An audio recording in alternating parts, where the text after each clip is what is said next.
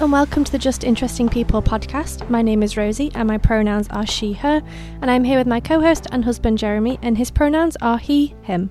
In today's episode, we are talking to Yanti. Yanti grew up in Australia with Indonesian parents, and she shares with us how this multicultural upbringing impacted her life. Yanti has been a successful lawyer for 17 years in multiple countries.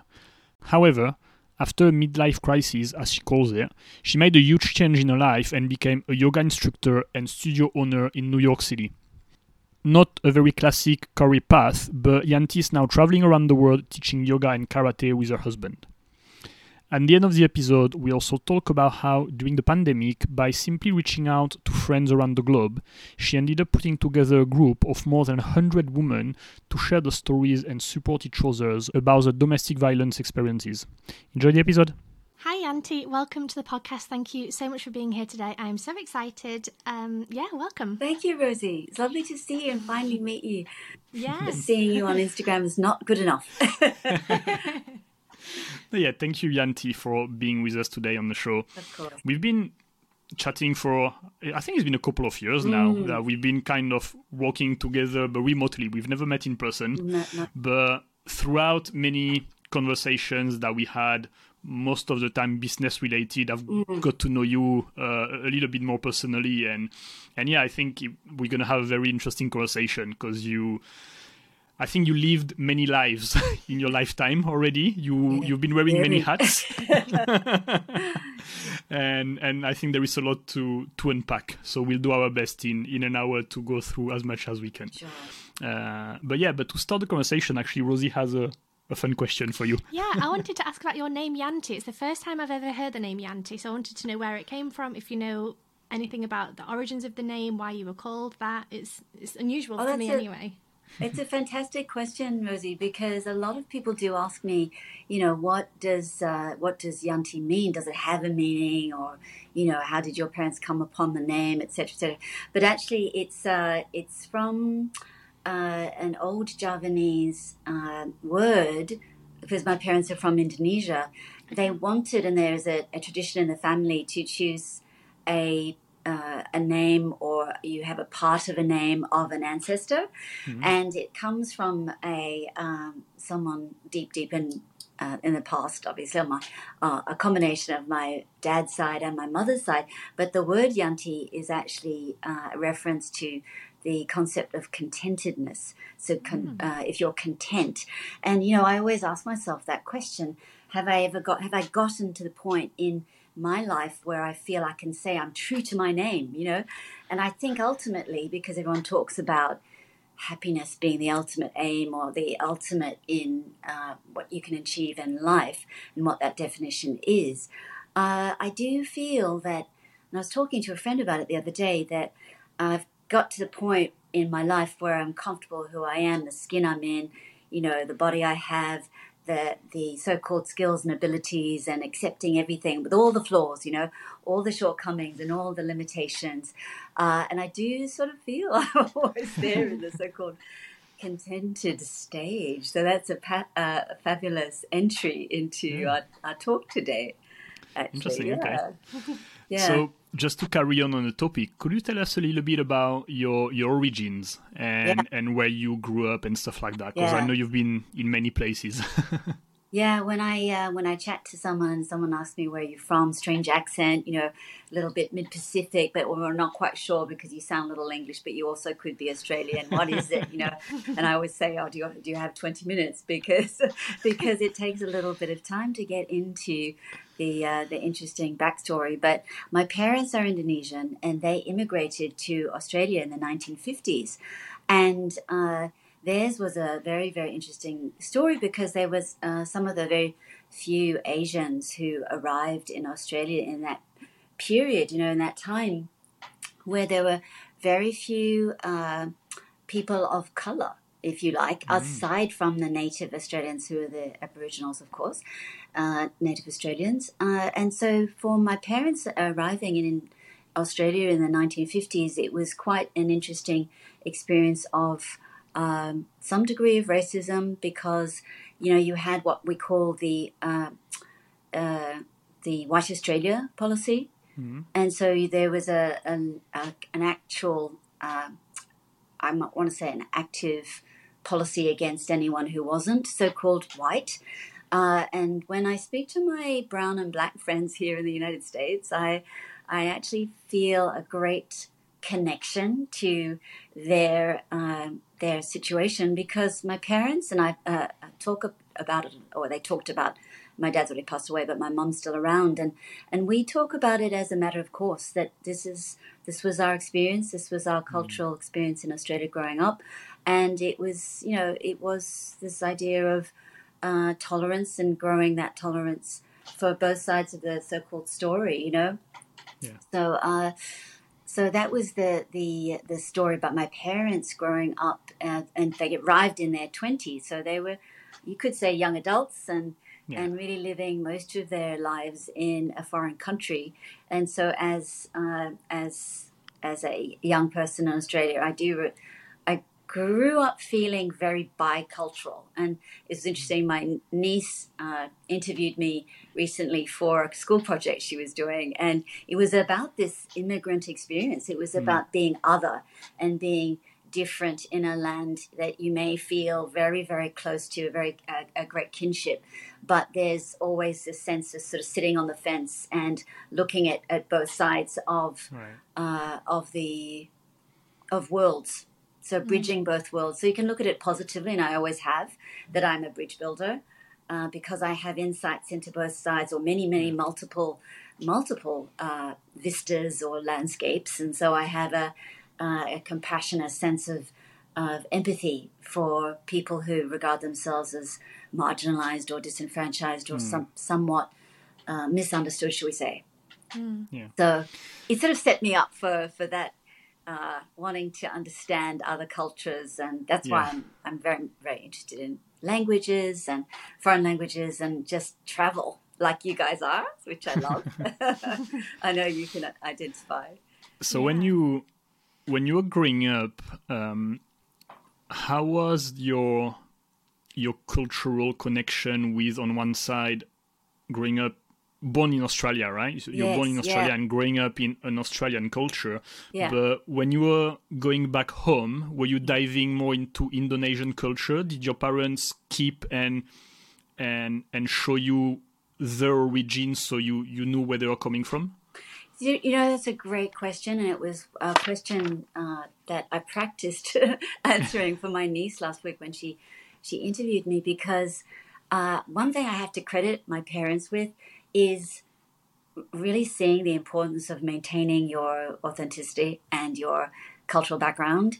And when we were growing up, there was a very strong, or a budding community, Indonesian community and Asian community, that focused on festivals, on events that revolved around the so-called Indonesian Muslim, but also sort of, let's say, cultural calendars. So events regarding, the equivalent of the celebrations of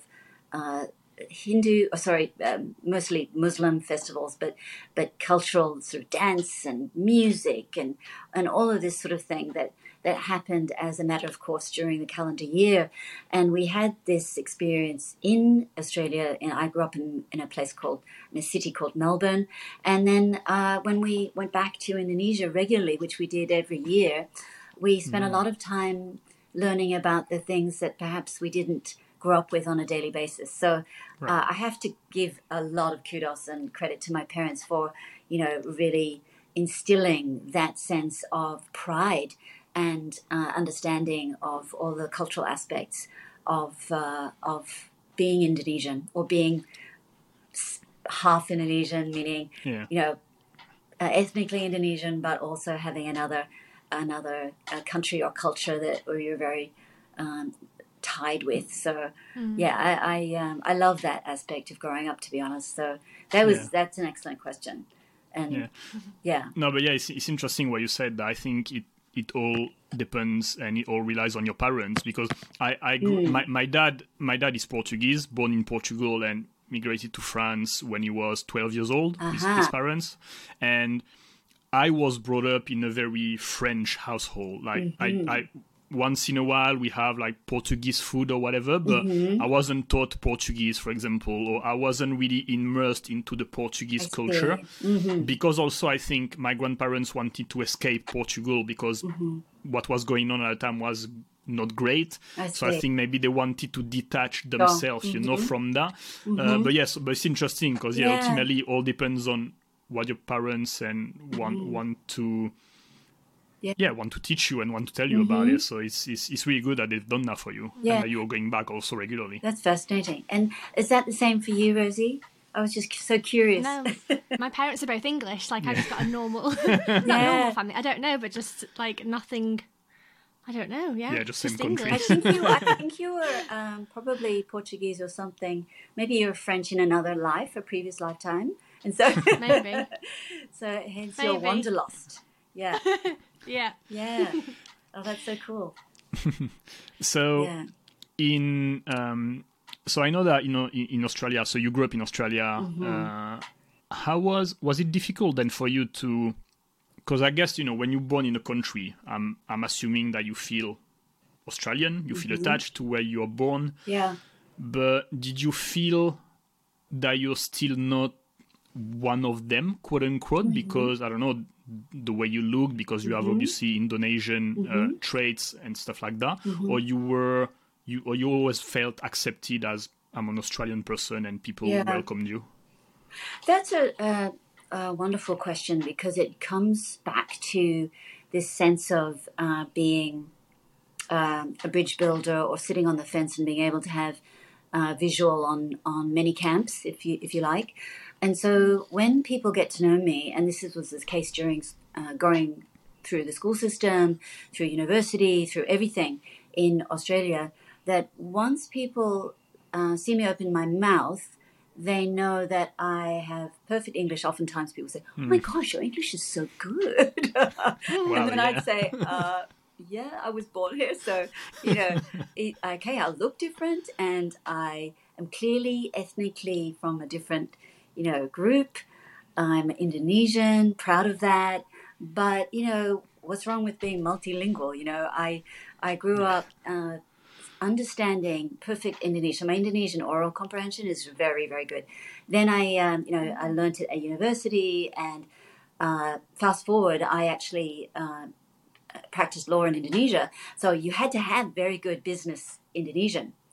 So I got to a very, very good level of Indonesian. My Indonesian's not so good today because I don't practice it every week or every moment. But the point is, I got to that very good level, and so I also have cousins who live in France, and in order to communicate with my cousins, we had to speak this sort of interesting jumble blended concoction of a little bit of Indonesian, a bit of English, a bit of French, and then my French got really good because I was posted to London and I was doing work in London and Paris. So, when I sort of I used to think and dream in French, in the old days, over probably 10 years ago. I have to practice my French now in order to be able to get up to proper speed. But, I always grew up thinking we're multilingual, so it sort of bridges so many supposed gaps in people's understanding. And so if people can get past how I look, and that I look other, then they see, oh, okay, what language do you want to speak? And so it goes beyond what you look like, because I think there's a tendency for a lot of people to want to pigeonhole you and say you are this type of person because you look these ways, and you check those boxes in terms of stereotypes or profiling, and so I try to get beyond that, and that it's just case by case, really. Everyone should look at people as individuals versus stereotypes. And the label. You know what I mean? Yeah. No, totally, So I'm trying to think of the few words that we know from Indonesian. Hati-hati, good. laba-laba, ada buaya, something like that. Oh Crocodile, God, no? So many. I think, or... Yeah, so where were you? Were you in a nature reserve? we went for our we went in the jungle in Borneo what was for like a week. So Laba Laba, I think, was spider, maybe? Yeah, No? yeah, good memory. Yeah.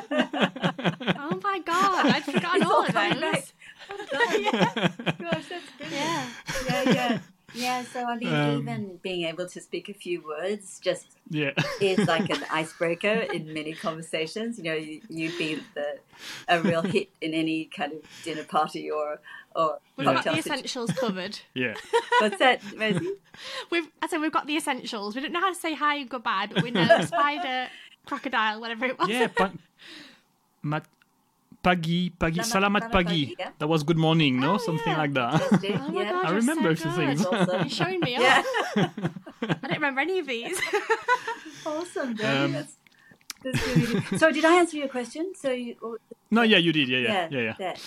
So, So then in Australia, you studied law. yes. And eventually you ended up going back to Indonesia Yes. to work in a law firm. Yeah. So can you tell us a little bit about that? Because I feel, Yeah. always, especially maybe for immigrant families, there is always this dream, right? Of like the kid becoming a lawyer or like a doctor. Yeah, like sure. there is always this sense of accomplishment if as an immigrant you were able to put your kid through university and reach, I don't know, the high level of society, if I want to in a way. know, it's a very it's a typical sort of immigrant story in the sense that, my parents were very much about education and they were highly disciplined. So it was a very strict household. And I'm not saying that was a bad thing, but they were very much focused on, get good grades at school and do your best and all good values and principles and ethics. But that pushed me, wrongly or rightly, into law because my grandfather was a judge. And we had many people in our family who were lawyers, some prominent lawyers in Jakarta in Indonesia. And they were role models for me. My sister, Wati, who's my twin, she also did law school with me. And we were very, very inspired by talking about ancestors, talking about people within the family who were just wonderful examples of what is possible when you fulfill your potential and when you do when you are true to yourself and you speak to your skills and your abilities. And so looking at my grandfather, who we really loved and adored, it was a great aspirational thing. It made sense. I really loved school. I loved university. I loved my teachers and I had great relationships with them. And so it made sense that if you got accepted into law school that you would do law, and at that time there was not an emphasis on other options. I think I was considering journalism. I was also I really loved writing. So I was considering that sort of work or that training. And but ultimately I got accepted into law at a very good university. And I was I felt really buoyed up by that, being accepted into good schools. And I really enjoyed law, but something in the back of my mind told me that I was a little bit more creative and possibly entrepreneurial. And so I stuck with it. I stuck with it for 17 years. Wow. And as you rightly said, I actually got posted to Indonesia because there was something in me too, which wanted to discover where my roots really were, and I wanted to go back to Indonesia. There was that wanderlust. I'm sure both of you identify with that, wanting to travel, wanting to explore what's beyond your normal immediate environment. And you wanted to, and one wants to, not everybody, but in my case, I definitely wanted to just uncover what was there for me to look into in terms of adventuring into the history of my family. So that's why I applied, and I was ultimately posted to Indonesia, and I worked there for almost 10 years. So from 93 right through to the end of that decade, and then I was posted to England, to London after that. But it was it was just a very exciting time to realize. You talked earlier about people not quite understanding you and thinking you look a certain way, therefore you should behave a certain way. So even in Indonesia, it was funny. I got a lot of expatriates. I worked with a lot of Westerners in the context of the law firms that I was employed by, and they would look at me and they'd say, "Oh my God, you've got such good English." Again, thinking that they expected Bahasa or the Indonesian language to come out of my mouth. And so they were very surprised and confused by this. And similarly, my local Indonesian colleagues would say, "Yanti, why do you walk so fast? You're walking down the corridors of the law firm, really, like I normally would down the main streets of New York City, right?" And they just couldn't get it. They didn't understand what is going on with this woman, So there are, again, profiling or stereotypes, I suppose, that people have. Yeah. You look a certain way, therefore your behavior should be a certain way. And that was back in the 90s, so we didn't back then have the internet, so we didn't have the exposure to so much information that we do have today, and the diversity that exists, and people see other people's lives with such immediacy on social media, and have exposure to so much today that back then we did not. But so I want to say there was a little bit more of a narrow vista, a narrow field on, and people were basing their views on the very limited things like newspapers, physical paper newspapers, and that's it. Maybe television, and that's it. And nothing beyond. There was no such thing as YouTube and no Instagram or Facebook back then. No, yeah. I always say that's the good thing about social media, that I know it's got its downsides, but I think it is so good that you can learn about so many different people from all around the world with different backgrounds and different stories. Yeah. And it's so easy to access so many different people. I think it's a wonderful thing. I know there are downsides to social media, but I think overall it's an amazing way to learn about the world. Even if you can't, afford to travel, you don't want to travel, you can still find out about these people without, and kind of open your mindset a bit more, rather than being like, this person's looks this way, therefore they should do this certain thing. Or I couldn't agree more. It is it just opens everybody's eyes to so much, and as you guys have also learnt over social media and Instagram in particular, how powerful it can be as a vehicle to convey, whether it's branding. You do some fantastic work for Warrior Flow School and the foundation, and so when you see that it doesn't matter what time zone you're in, it doesn't matter what geographical location you're in, but you can bridge those the so-called borders, and you can reach so many hearts and minds through your messaging. Of course, as you said, there's the downsides of the internet and the negative aspects of competition and addiction to the internet, and to Instagram. But I do have to say that when you post something with sincerity and with intention, then it's wild how many people come back to you with their DMs or their private messages and posts and comments, saying how your messaging has touched their hearts and how it's affected their training or their practices. And you then realize, wow, this is an incredible, powerful medium. And so I couldn't agree more with you, Rosie. It's if we can harness it in the right way, I think, it is it's an important means to send messages.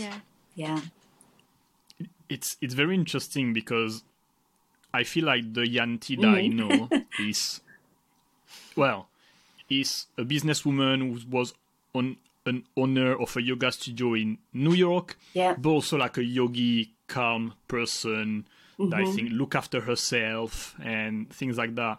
And I feel like this is quite of the opposite of what I would think about a lawyer. A lawyer is someone running around working 15 hours a day or even more than that. I feel like the law firm world is kind of like full of, it's got the cliche of being sharks, right? Like it's like all about making as much money as you can. Like I'm throwing cliche, but I feel it's, were you a very different person at the time? I was. Actually, that's so observant of you. I don't necessarily like the person I was back then. Because I feel the values of a law firm and the value of a yogi seems different. Yeah. Absolutely. And, it's a really great point because people say the same thing about me in terms of how do you reconcile karate and yoga? They seem so at odds, and they seem so, contrasting and so different. But I would say I would probably give the same answer to a question regarding karate and yoga, and being a lawyer and yoga. First of all, I'll say that back then, I was a much, much more aggressive, go-getter, ambitious, materialistic type of person. And I didn't necessarily like myself back then. If I were using the lens of today. Yeah. But I knew I wasn't a happy camper because I was constantly getting ill. I had immune issues. I was every month I would get the flu. I didn't have daily practices. I didn't have daily rituals that I followed that followed the life of the current yogini that I am. I was highly stressed. I was always anxious. I was argumentative. I was combative. I was looking for a fight and always, picking arguments, and sometimes I'm still like that. My husband, Richard, says, oh, the lawyer comes out going for the jugular, Richard is British, and so he says, going for the jugular, and so my nickname is Jugular, so going for, really going for the heart of the discussion, but sometimes getting a little bit personal and being mean, shall we say, and not very compassionate, but really making the person feel not so good, but winning the argument, and it was all about winning the argument, because that was the life of the law and being a lawyer. And if you wanted to be successful and if you wanted to do well and make your monthly, goals, then that's the way you had to be, and there was no other way out. In those days, you didn't have corporate wellness. You didn't have, the enlightened programs that you do have today in the corporate context, where everyone's welfare and mental health is taken care of. We didn't have that back then. Yeah. So I became quite sick. I got type 2 diabetes, and I had quite a journey, I must say. I made the realization that things had to change, and that's sort of the initiation of why I considered other career paths and why I ultimately decided to transition into where I am today, because of health, wellness, and just not being a person that was very likable. And I remember very one of the stories that stands out for me when I was working it was sort of the height of my career. We were doing deals around the clock. We worked 24 hours, and how they used to say there was a movie, I think it was some Wall Street movie, that said, lunch is for wimps. So you didn't have lunch, and you worked around the clock, as I said, and you didn't sleep some nights, and you just worked on the documentation or whatever projects that you had to work on. And I remember there was a colleague who had a heart attack and sadly ultimately passed away, but we did not skip a beat. We just continued with our deadlines and our milestones that we had to meet in order to please the clients. And it was something I could not believe was the ethos at the time within the environment of the law firm. And it was just really very, very a sad comment on how intense and crazy that life was. And I knew at a certain point I had an existential crisis. And I said, stop, something has to change, and there's something wrong with this picture. And that's when I decided to make a pivot, shall we say.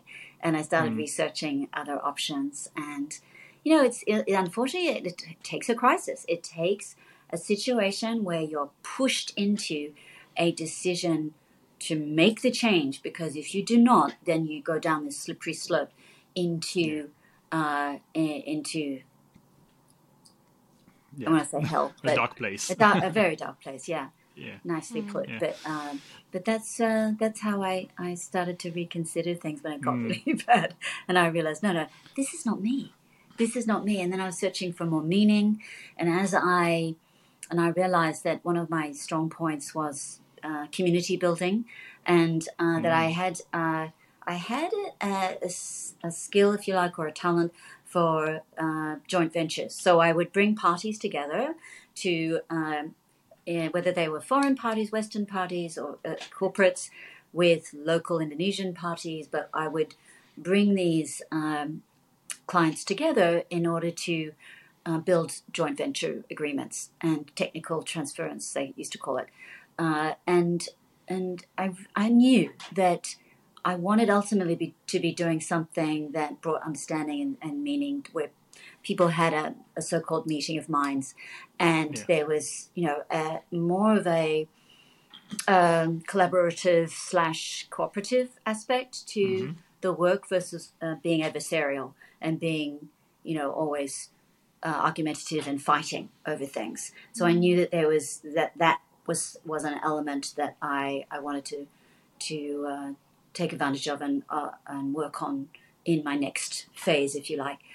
So and that's what I did later down the track with building the studio and building a community pre-COVID from, it was 2008 right through to 2019, and I didn't really look back after that, and I really felt like I'd found my so-called meaning and my truth, and what's the word, congruence, or another word for, authenticity, where I felt like, yes, these were my abilities, these were my talents, these were my skills, and they converged, and I was able to really express those skills every day.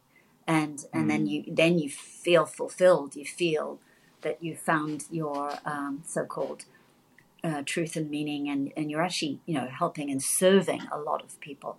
And that, comes to the yogic concept of seva. And I was thinking, everything I do, I really feel fantastic if there's a service element. And that's also part of the reason why I'm super excited to be working with Warrior Flow School, because there's just not only is it innovative, but there's a disruptive aspect to what the school represents in terms of bringing in these lesser marginalized and so-called disenfranchised aspects of our community that their voices need to be heard, they need to be catered for, they need to be their stories need to be listened to. And so what better way to bring it together in a form of a foundation, but also in the form of the school and the teacher trainings and the various courses that Warrior Flow offers. So it just speaks to my skills, but also my ultimate hopes for living a so-called contented life. So it's what I find really fascinating is that let's say that you were this person, right, in the first chapter of your life and of your career, and then you went through changes, you learn how to look after yourself and to change some of your core values and stuff like that. But I love that there's still this ambitious entrepreneurial woman behind it. Like, I'm not just going to become a yogini, I'm also going to create a yoga studio in New York. Yeah. Because I can. That's it. I think that's really cool also, like there's still this drive of like, I want to achieve stuff, right? I can do big things if I want to. There's that drive, and it sort of picks up on what you guys were saying earlier about I think it was it you, Jeremy? You said something about, how do you balance out the so-called yin with the yang, the power, the ambition from the lawyer side of me, and the yogini, calm and zen aspects of how I try to run my daily life, and how you incorporate it into your daily rituals and practices. But I think the way I look at it in the yin yang concept is that we're both, and you can't see them as separate. I think there's there's, in the symbol of the yin and the yang, there's an enclosure and an encapsulation and an integration of both of the so-called extremes, and where the high, the low, the celestial, terrestrial, the compression, the expansion, all of the extremes, the black, the white. We are all of those things, and I feel that it's not a contradiction. Coming back to your point about karate versus yoga, or maybe it was my point, but the karate yoga thing is that, you've got in yoga many of the asanas refer to saints or sages or warriors. So you've got warrior Virabhadrasana 1, 2, 3. You've got all the references to asana being named after saints and sages. But, those saints and sages were also princes and warriors. Yeah. And so that's why I feel, when you look at the Bhagavad Gita, for example, that is about a battlefield. It's about a family feud, and it's about warring factions. And so not only do we have those supposedly warring factions within us, but we also, in this age and in this climate, we're having so much, so many competitive aspects, politically, economically, socially, all of that. We're struggling. So I guess my point is that we should embrace that struggle and accept it as part of who we are, these contrasts and these seeming contradictions. And we should accept that in our daily lives we have these obstacles and setbacks that we have to know how to handle every day. And this is where the yoga comes in. This is where my karate principles also come in. But, knowing how to fight doesn't mean you're going to use that force. I think the wisdom and the beauty of it comes in the fact that we know how to fight. I certainly know how to fight because of the martial arts training I've had. But do I use it? I have to choose when do I use it, and that's where the wisdom comes in. And so this is an interesting dichotomy, if you like, but it doesn't have to be a contradiction, is my point. So, Yeah, I like that. I like that a lot, because I think very often in life we are told that we should be either black or white in a way, right? We should be here or there. We should be left or right. We should be, I don't know, politic, Democrat or Republican. You have to pick a side pretty much every time in whatever you do. Where, we are living contradictions. We are multifaceted human beings. We can like sports and classical music. I don't know, like we can like very different things. Contrast. I like that. You can love like hard rock music and do yoga. Yeah. Like you can be. Yeah. We are multifaceted human beings, but very often in society we have to hide some aspects of us because it's not politically correct or it's not aligned to your job. I don't know, if you do this certain job, you should not be seeing those people, or you should not have a tattoo if you have this kind of job. Crazy, like stuff like that. It's like, which makes no sense. Those are rules that we created as society, but they have no really true meaning and they don't really bring anything positive. Like, we should be more embracing and rather than or in a way. I can be that and that rather than that or that. Yeah, part of that too is this idea, and I've been working on this concept myself because I don't want to be that monster who is quick to judge or quick to criticize and not to accept. But I've been working on it myself, and I've been working on it with some of my students and my mentees who say, what do you do when, you have these arguments with family members and you come at issues from different directions and you're at the dinner table and you're constantly arguing, and how do you get through that?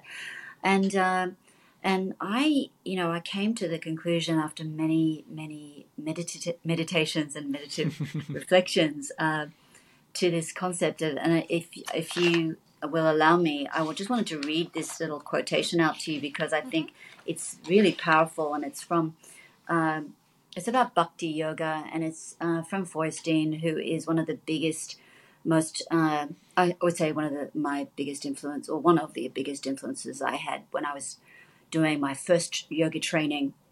But he said, to really love is a great discipline because we must love stably and consistently, and regardless of whether our love is returned. We must love despite our likes and dislikes, and that is despite our ego. We must simply allow love to be a transformative force in our lives. And he says, allowing is the key. And this is the discipline of Bhakti Yoga. And it goes on. But what I loved about this is that it speaks to tolerance. And so much of what we see in the press and what we see in the news today is about intolerance and about quick judgments, about cancelling and about non-acceptance. And I think that what we need to remind ourselves of is that we can coexist. We can have these as within ourselves. So as we discussed earlier, the seeming contradictions within us, the light, the dark, the so-called yin-yang. But in the context of our interrelationships, we can still be tolerant of all those people we may not agree with. We might despise and we might hate from a political perspective, but we have to accept that they exist as part of our wider landscape, as part of the world as it is. Instead of trying to cancel something, can we look below the surface and can we analyze what it is that is driving those other people with different motivations, with different political leanings or different, let's say, trauma even. When you look at their backstory or their childhood story, so much can be revealed if you bother to stop and think, okay, what's behind that? Before we suddenly go to judgment, we go to criticism and we go say, no, this person doesn't deserve our ears and we shouldn't listen to anything they say. So I wonder whether we can learn something from this Feuerstein quote, because there's just so much that is, that everyone's quick to jump to an argument and to a fight before listening and actively listening and using compassion, using kindness and empathy to understand both or many multiple sides to an argument. I think there's a lack of intellectual rigor. There's a lack of empathy rigor, if you want to call it that, these days, and we have to be very careful about that, especially if we claim we are yogis and yoginis and that we are tolerant beings and that we are practicing our yoga and that we're living our yoga. So I think that's something that we have to I think stop and question ourselves on. Yeah. Right? Is there something that I've learned is that I know I've changed a lot, but something that I realize is I've always tried to understand things. I'm very scientific minded. I need to understand things. I need to be proven by A plus B, why this is the case. That's the way my brain works. And I've always been very if I don't understand it, then I can't accept it. This kind of thing. And I'm the more I talk to people, the more I talk to people also with different backgrounds and different stories that are very different than mine. It's I don't need to try to understand, to just accept, be who you are, even if it doesn't make sense to me. It doesn't matter. I don't need to accept it, right? I don't need to understand it. As long, I just have to be respectful and accept who you are. And if it doesn't make sense, it doesn't make sense in my head. And it doesn't have to, right? Ultimately, that doesn't matter because that's just me. And it's not about me. It's about what you want to be and stuff like that. And I don't know, that's I mean, that's a great example of the Feuerstein quote. It's the allowing and it's the allowance and the tolerance and put aside your own biases, put aside your dislikes and likes, and see if we can just allow is his word, right? Allow and accept that people are going to have different backgrounds. People are coming back to the idea of I look different, and people didn't quite understand. Okay, so why she got a English accent, or why can she speak good English. And so people are quick to judge and quick to make assumptions about, okay, if she's like this and this and this, then she has these political affiliations or these, viewpoints. And so it is a little bit of a jump. And what if I'm just me and I look at things on a case by case, and I'm not, one extreme politically or the other extreme politically? What if I was somewhere in the middle, or I looked at political platforms based on issues, or whatever? I know I'm not saying I am. You know what I'm saying. I think we deserve to be not to be put into immediately put into pigeonholes. Yeah. I think another thing that's coming up for me is that, like, throughout our travels and talking to lots of different people, is that you can always find something in common with somebody who's the exact opposite of you. Yeah. Someone who has grown up in a completely different environment, has completely different morals and values and likes and dislikes. You will always find something in common and something that you can talk about and something you can connect with. And I think it's just a case of finding out what that is and being open to discussion and, like, learning about people before, like you said, closing them off and judging who they are. Yeah. You can always find something that you can connect with, I think, and... Yeah. If only everyone knew that, that we could all connect via something and just make that happen. But it's a fantastic example, Rosie, because a friend of mine told me a story recently where she was in a context where she was in a meeting room with I won't say who it was, but let's say it was a very, very famous political person, political leader, and she didn't know because it was an associate of her husband. So she was in this context.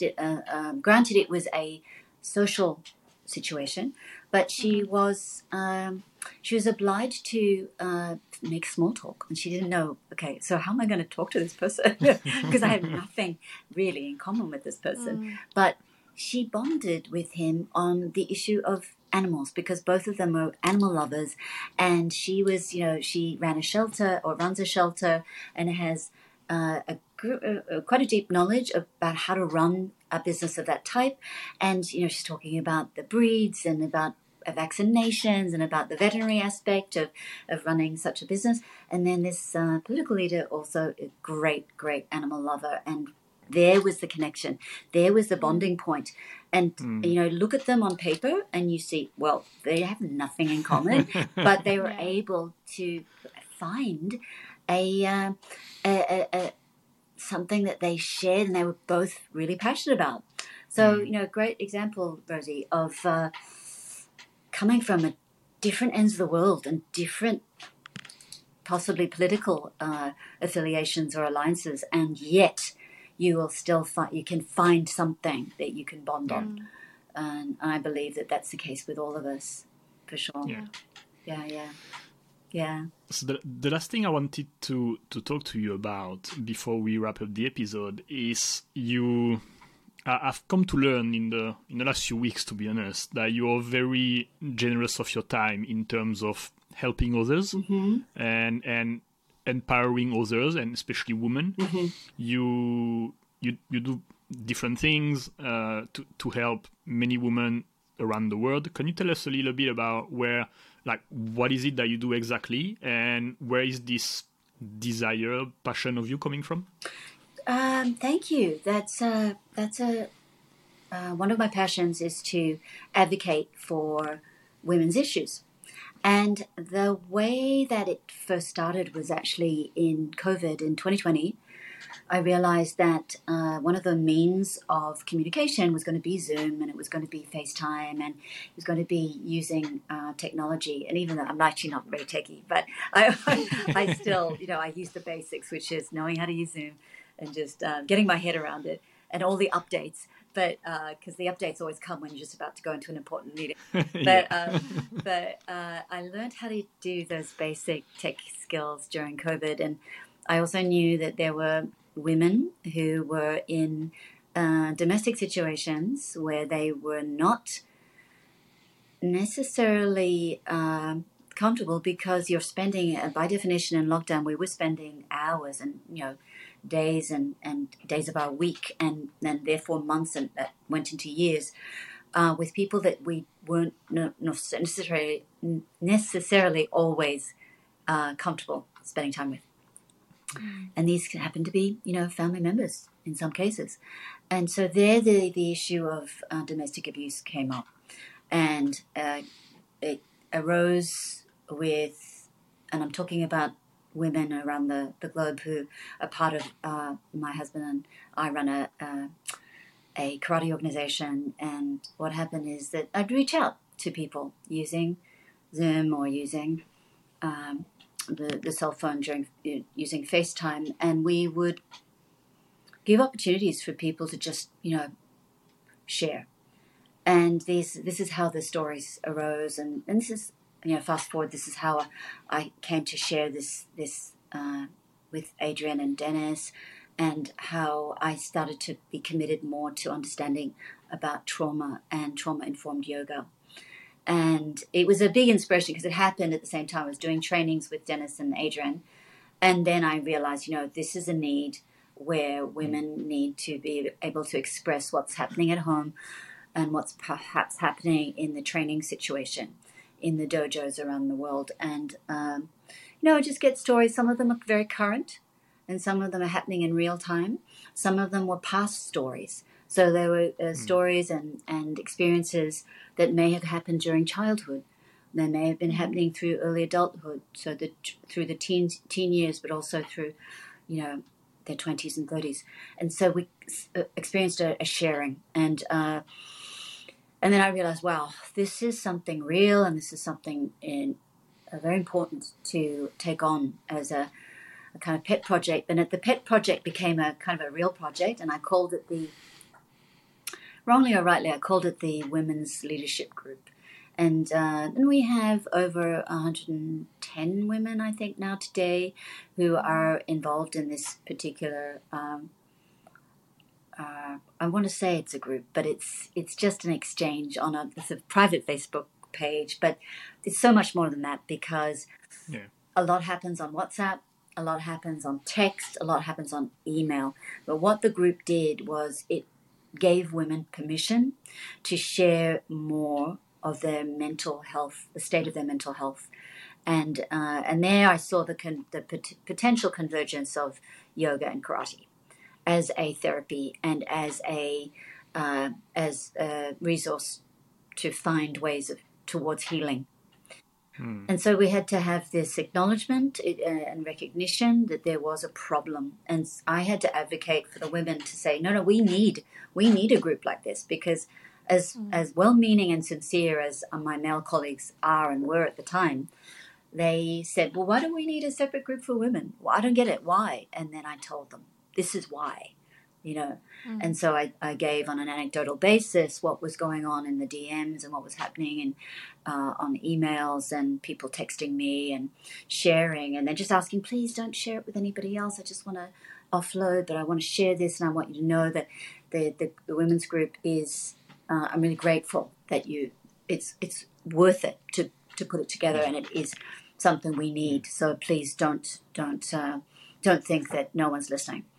And so that's how it kind of grew into a little bit bigger. I'm hoping that we'll be able to organize some events, possibly some joint events with Moraflow next year. But yeah, little by little, step by step. And I've always said baby steps, because, to be a, what is the expression I'm looking for? To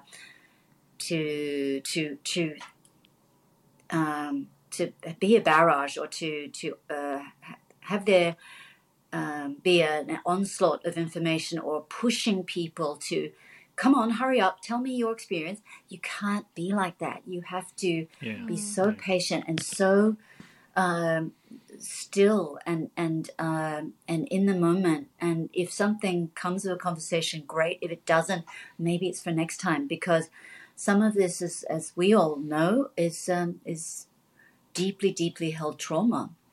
So you have to win people's trust. You have to win people's confidence, and over time, you'll see the sharing that can happen, but it's not an overnight thing, and therefore it's taken since 2020 to the current time. I want to say that we've built up a very strong, very supportive, comforting group that is, I think, ready to make some changes and to have their voices heard. And it's you have to look at it as a long-term project. And not that I'm always looking for immediate results. I'm not, but there's a danger for us to say, well, what are the results? And I have to report back to my colleagues, what are the tangibles? And as you said earlier, Jeremy, you want research, you want data, you want, facts. And I do myself. I'm like that as well. And I want that. But how do you quantify some of the anecdotes? How do you quantify all of this? And how can we make it a rich resource that people within the group can use, but also others outside our group can recognize as being a very big. It's a movement. I want to say it's not just advocating for needs, but it's we're seeing all the issues arise out of women's soccer, women's gymnastics. We're also seeing now in the tennis world, where I don't know whether you saw the recent videos about coaches and parents who beat up some of the young tennis pros. And then you've also got it in the karate world, some abuses that arose in the news last year and also this year. Some predators who are coming to trial and are going to be, we'll see, convicted of their abuses. And so this is topical, this is compelling, this is happening, and we cannot ignore it. And in many cases, the perpetrators are actual trauma victims themselves. So what can we do on that front? So that's a little bit about that. Thank you for asking that question, because I think it's it's an important thing that came out of COVID, Yes, it's very important work that you're doing. I wanted to ask, if there's anybody listening who would like to join because they've experienced this as well, is there a way to join or to kind of connect with you and feel supported in that way as well? That's a really nice question. Thank you, Rosie. Right now, the group is actually closed to the members of the karate organization.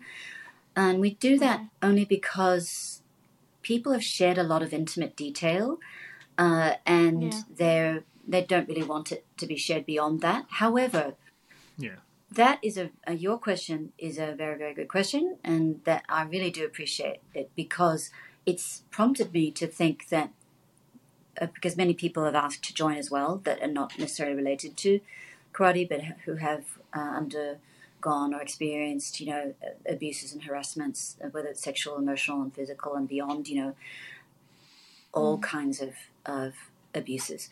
So I have been asked, what do we do if we want to join your group? And I am being now prompted to consider putting something a little bit more wider in scope. That doesn't mean that you have to be a karate person. You don't have to. And so this is something I'm just on the brink of looking at, because it is such a global thing, and it crosses so many sort of realms and so many sectors. So so to answer your question, I didn't really answer your question, but if they want to, they can, and I'll give you my email address. They can reach out to me on email, and I'll keep them apprised and updated on all of our upcoming events and what we're going to do to bring the message out to a wider audience. So because I think that's the thing, is like you said, it happens in so many different communities and age groups and race. It there's so many people that are affected by it. But no, it's amazing that you're doing, what you're doing is already incredible. So thank you. Yeah. Well done, you. Thank you. It's good. No, thank you so much, Yanti. It's been honestly a pleasure to talk to you, and it's been a pleasure also to collaborate with you for the past couple of years. Great pleasure to know you guys as well. And I really hope. I'm very excited that we can meet in person soon. Yeah, that would be amazing. We got one last question before we close the episode. It's a question that we ask everybody on the podcast. So if you could have a conversation with anybody dead or alive, famous or not famous, who you think would be the most interesting person to talk to, who would you pick and why? First one coming to your head. Yeah. I know it probably sounds a little bit cliche, but the first one that comes to mind is Nelson Mandela. And I say Nelson Mandela because of his leadership qualities. His talking about struggles before, we were talking about how he was able to translate struggles into a positive, because during his incarceration, he was one of the most Zen yogis that I could ever, cite, because he was able to translate all of those negatives, shall we say, into something profoundly positive. And I will always look to him as an example or a role model, because even though we go through every week, every day, we've got these niggling issues or obstacles that we have to address and solve every day, every week, that they're nothing compared to what Nelson Mandela went through, if you think about his political struggles and the personal struggles. And it really takes a lot of inner strength, I think, for someone who's not a yogi. I think he's a saint. And I just get a lot of strength from looking at his life and what he went through. So him, and then of course there's another guy, Viktor Frankl, who wrote the Man in Search for Meaning. Yeah. Similar idea in the sense that he was incarcerated and he was in a concentration camp for so long, and yet out of that came this very enlightened and very evolved way of looking at life and life struggles and our lot as human beings. So yeah, I would say first and foremost Nelson Mandela, and then if I had a second choice, it would be Viktor Frankl. Yeah, and I highly recommend Nelson Mandela's biography, A Long Way to Freedom. It's a big book, but it's incredible. Incredible and worth every page. Yes, absolutely. Yeah, it is. Yeah. So nice. Thank you so much, Yanti, for your time. Thank you, guys. I really appreciate it and really enjoyed this conversation with you. I will link your your Instagram account in the show notes so people can reach out to you if they have any question and see everything that you do. But yeah, thank you so much. Thank you so much, Rosie. Bye, Jeremy. Yes, thank you so much. Thank you for everybody listening on any podcast platforms. Thank you for watching on YouTube, and we'll be back next Wednesday with a brand new episode. Thank you so much, Yanti. Bye. Thank you. Bye.